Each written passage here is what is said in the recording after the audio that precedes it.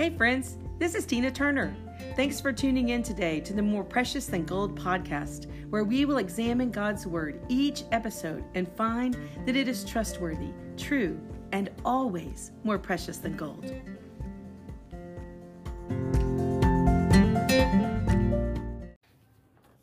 In our last episode, we learned how a woman who truly knows God's Word and meditates on it day and night is blessed, prosperous, and has a purposeful life. In this episode, we're going to learn how God's Word blesses our life by declaring who we truly are in Christ. What God says about us is what matters most.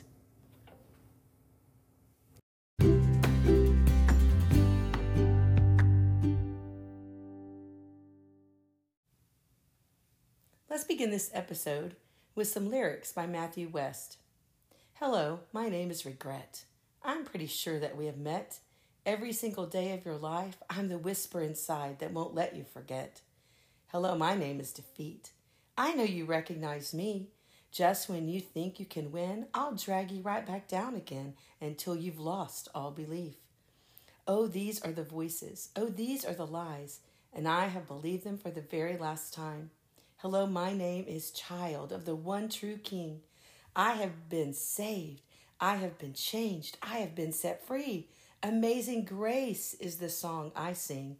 Hello, my name is Child of the one true King.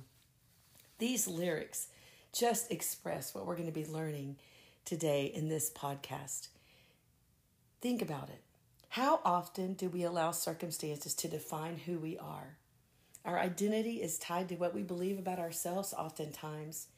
We can believe what others say about us. We can believe regret. We can believe the lies. We can believe defeat. We can believe our circumstances, or we can believe what our past says. Or, my friends, we can believe what God says about us. And we need to be reminded that we are children of the Most High God. We are children of the one true King, and what God says about us is most important. Let's see what God's Word says about us so that we can have the true picture of what God is saying about us. From Ephesians chapter 1, we'll begin reading in verse 1, and I'll be reading from the NIV. Paul, an apostle of Christ Jesus by the will of God, to God's holy people in Ephesus, the faithful in Christ Jesus. Grace and peace to you from God our Father and the Lord Jesus Christ. Praise be to God and Father of our Lord Jesus Christ, who has blessed us in the heavenly realms with every spiritual blessing in Christ. For he chose us in him before the creation of the world to be holy and blameless in his sight. In love, he predestined us for adoption to sonship through Christ Jesus, in accordance with his pleasure and will, to the praise of his glorious grace, which he has freely given us in the one he loves. In him we have redemption through his blood, the forgiveness of sin, in accordance with the riches of God's grace that he lavished on us. Wow. These are pretty powerful things that God says about us. Let's just break this down so we can see all the truth that is here. So first of all, Ephesians is written by Paul to God's holy people in Ephesus, those who are faithful in Christ, he says. And then he just stops and he has to praise God. He says, praise be to God and Father of our Lord Jesus. And he blesses us in heavenly realms with every spiritual blessing in Christ. So this is really written to those people who are holy people, set apart for God, faithful in Christ, those who belong to God and are in Christ. It is appropriate to apply this incredible passage of Scripture to all of us who are in Christ, those who are Christ followers, those who have accepted the Lord Jesus Christ as their personal Savior and know him as the Lord of their life. If we are in Christ, then he says here we're blessed in two ways, in the heavenly realms and with every spiritual blessing.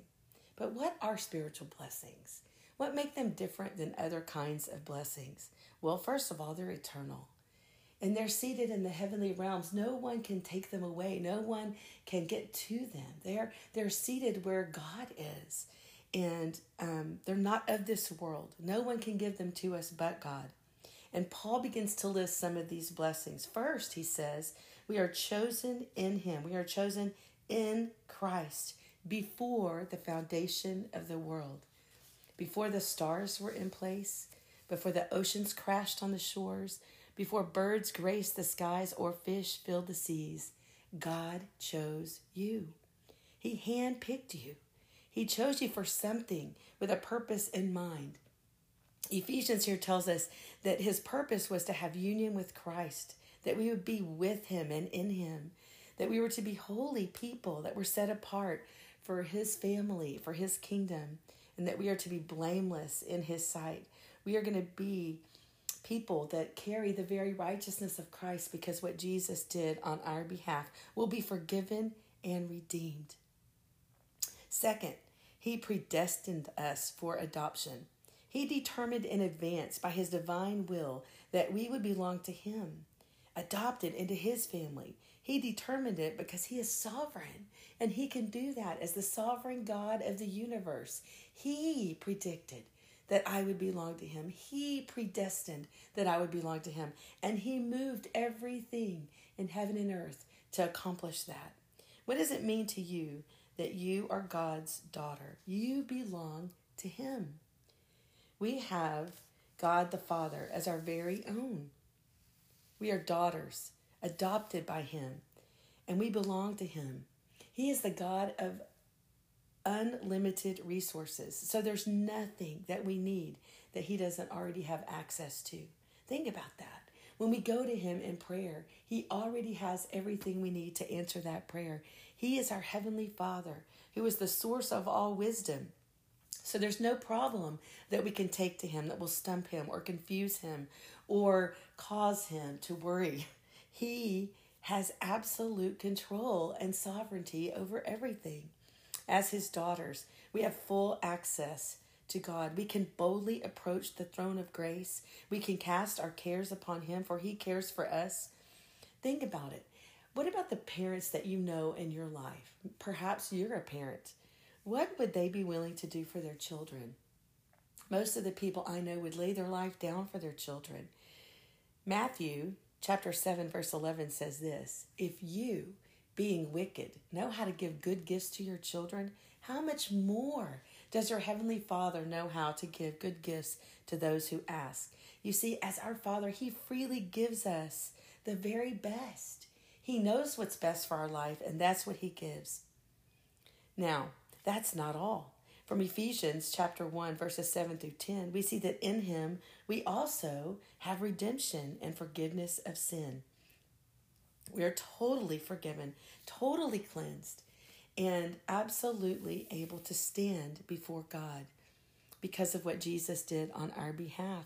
Redemption means the action of gaining possession of something in exchange for payment or clearing a debt. And Jesus did both of those for us. He paid with his very own life to clear our debt of sin. And also, he made us his very own. Because of what Jesus did, we're forgiven. Our debt is clear, and we are part of the family of God, the forever family of God. What do these incredible blessings mean to you? And the best part of all is that all of this is based on his glorious grace that he lavishes upon us. We don't do anything to become God's child. God worked it all out. Even before the foundation of the world, he worked out the circumstances so that we would belong to him. So let's recap what Ephesians says. We are chosen, handpicked by God. We're adopted into his forever family. We are lavished with God's amazing grace. All of this comes to us because of God's amazing grace. We have been forever redeemed because of the sacrifice of Jesus. And we are completely forgiven because of what Jesus did on the cross for us. You have been given wisdom and understanding to know God's purpose and will for your life. And all of these blessings are absolutely incredible. That is what God says about us. That is what God says about you. So often the opinion that we have about ourselves does not match this. We allow the lies of this world to blur our perspective. Instead, we must allow God's truth to recalibrate and adjust our thinking. We must line our thinking up with what God's word says, with God's truth. What does your thinking say about who you are? Does it need to be calibrated a bit? Does it need to be changed to line up with what Ephesians says about you? What has blurred the truth about what God says, or about what God says you are, who you are in Christ? Don't let the world steal what God's word says about you.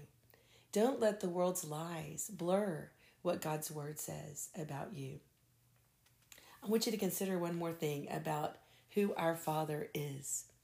A glimpse of his glory, and you will know that you are chosen down deep in your heart. And if we are chosen, no one can keep us from the love of God.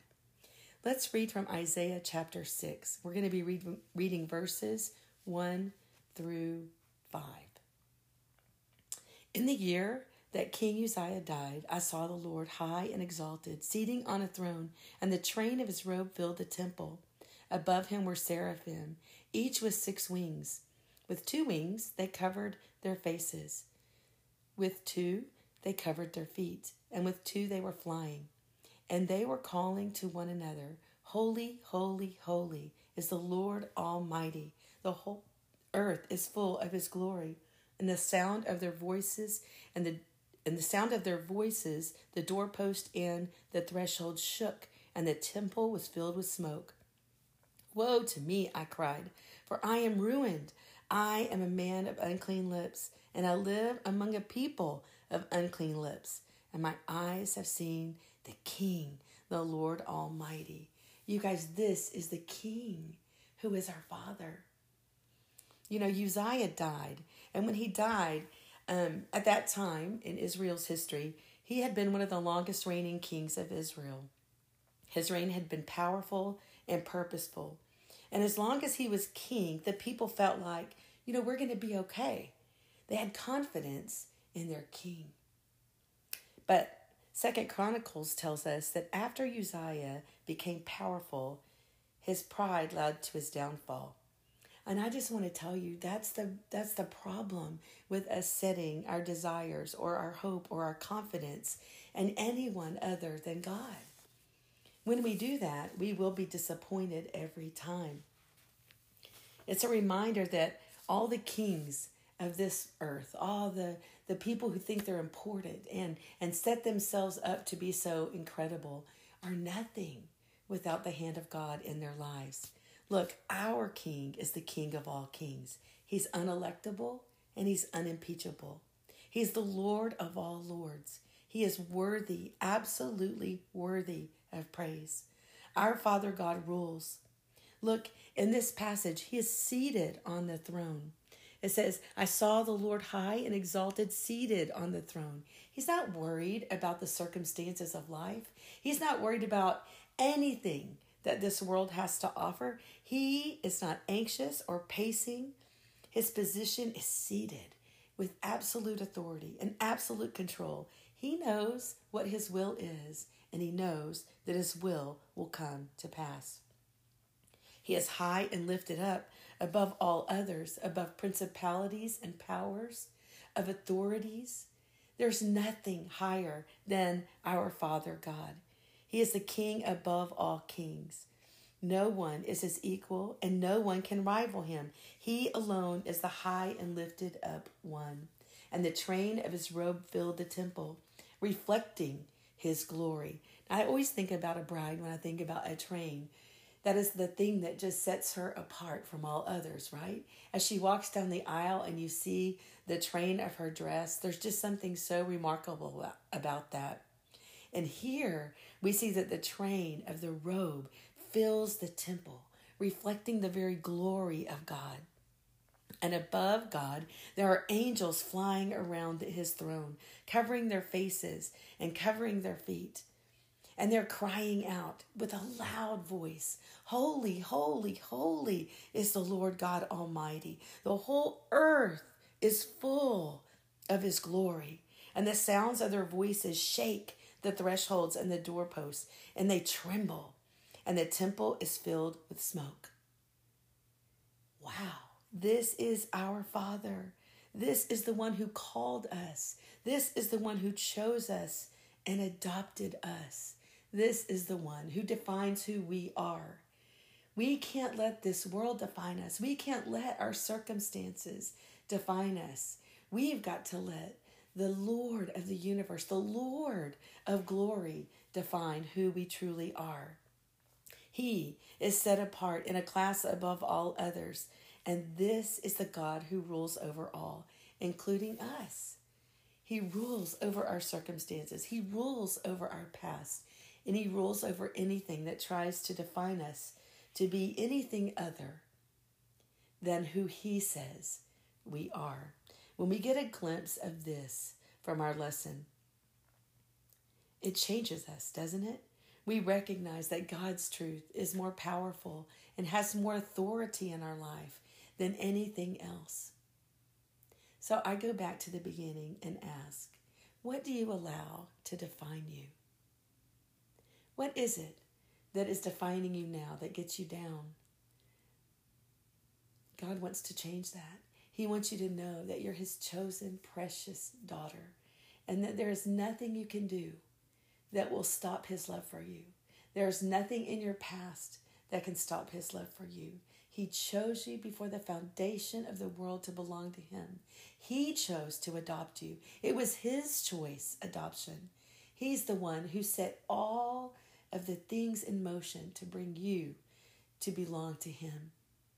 He is the God of this universe. And if he is as powerful as Isaiah says he is, there is no way that anyone can stop what he is doing or wants to do in your life. So let me ask you a few things. What will you do with this truth that we're learning about God's powerful word in your life? What will you do with this glimpse of God's glory? How will you use it today to change your thinking? It's one thing for us to learn God's truth. It's another for us to take God's truth and use it in our lives. And so if we just learn who God is and we learn who God says we are, but we don't apply it in our lives, then it doesn't do us any good.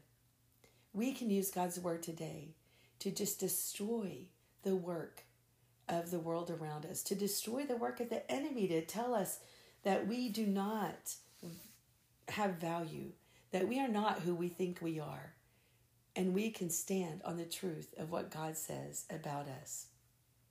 Let's pray. Father, we thank you so much for the powerful word that we've learned today. I thank you that you are the one true God, high and lifted up, and there's none like you. And not only are you the God that is high and lifted up, but you say you're our Father, that you adopted us to be your very own daughters, and that you love us with an everlasting love so much that you've pulled us into your family because of the work of the Lord Jesus Christ. And so, Father, I pray that you would destroy any of the things in our thinking that don't line up with what your word says about who we are, that we would line ourselves up with what your word says, and that we would walk in confidence, knowing that we are daughters of the Most High God. We are protected by you. We are loved by you. We are looked over by you. You are our Father who loves us so much and gives us gifts that are in heavenly places. You give us blessings that no one else can give. And so, Father, for that we thank you. In Jesus' name, amen.